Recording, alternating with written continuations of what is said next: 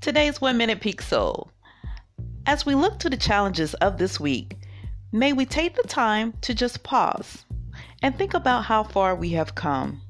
The invisible strength that we now hold due to the battles that we endured yesterday, last week, even months and years ago. Yes, trials come, but it's how we respond to those trials that is important. New levels bring new challenges that we face.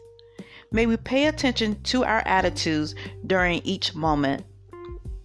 Let us keep our vision before us while trusting the process and not be ashamed to rest and reset when it's needed. To rest our mind and body as we are being prepared for our next move.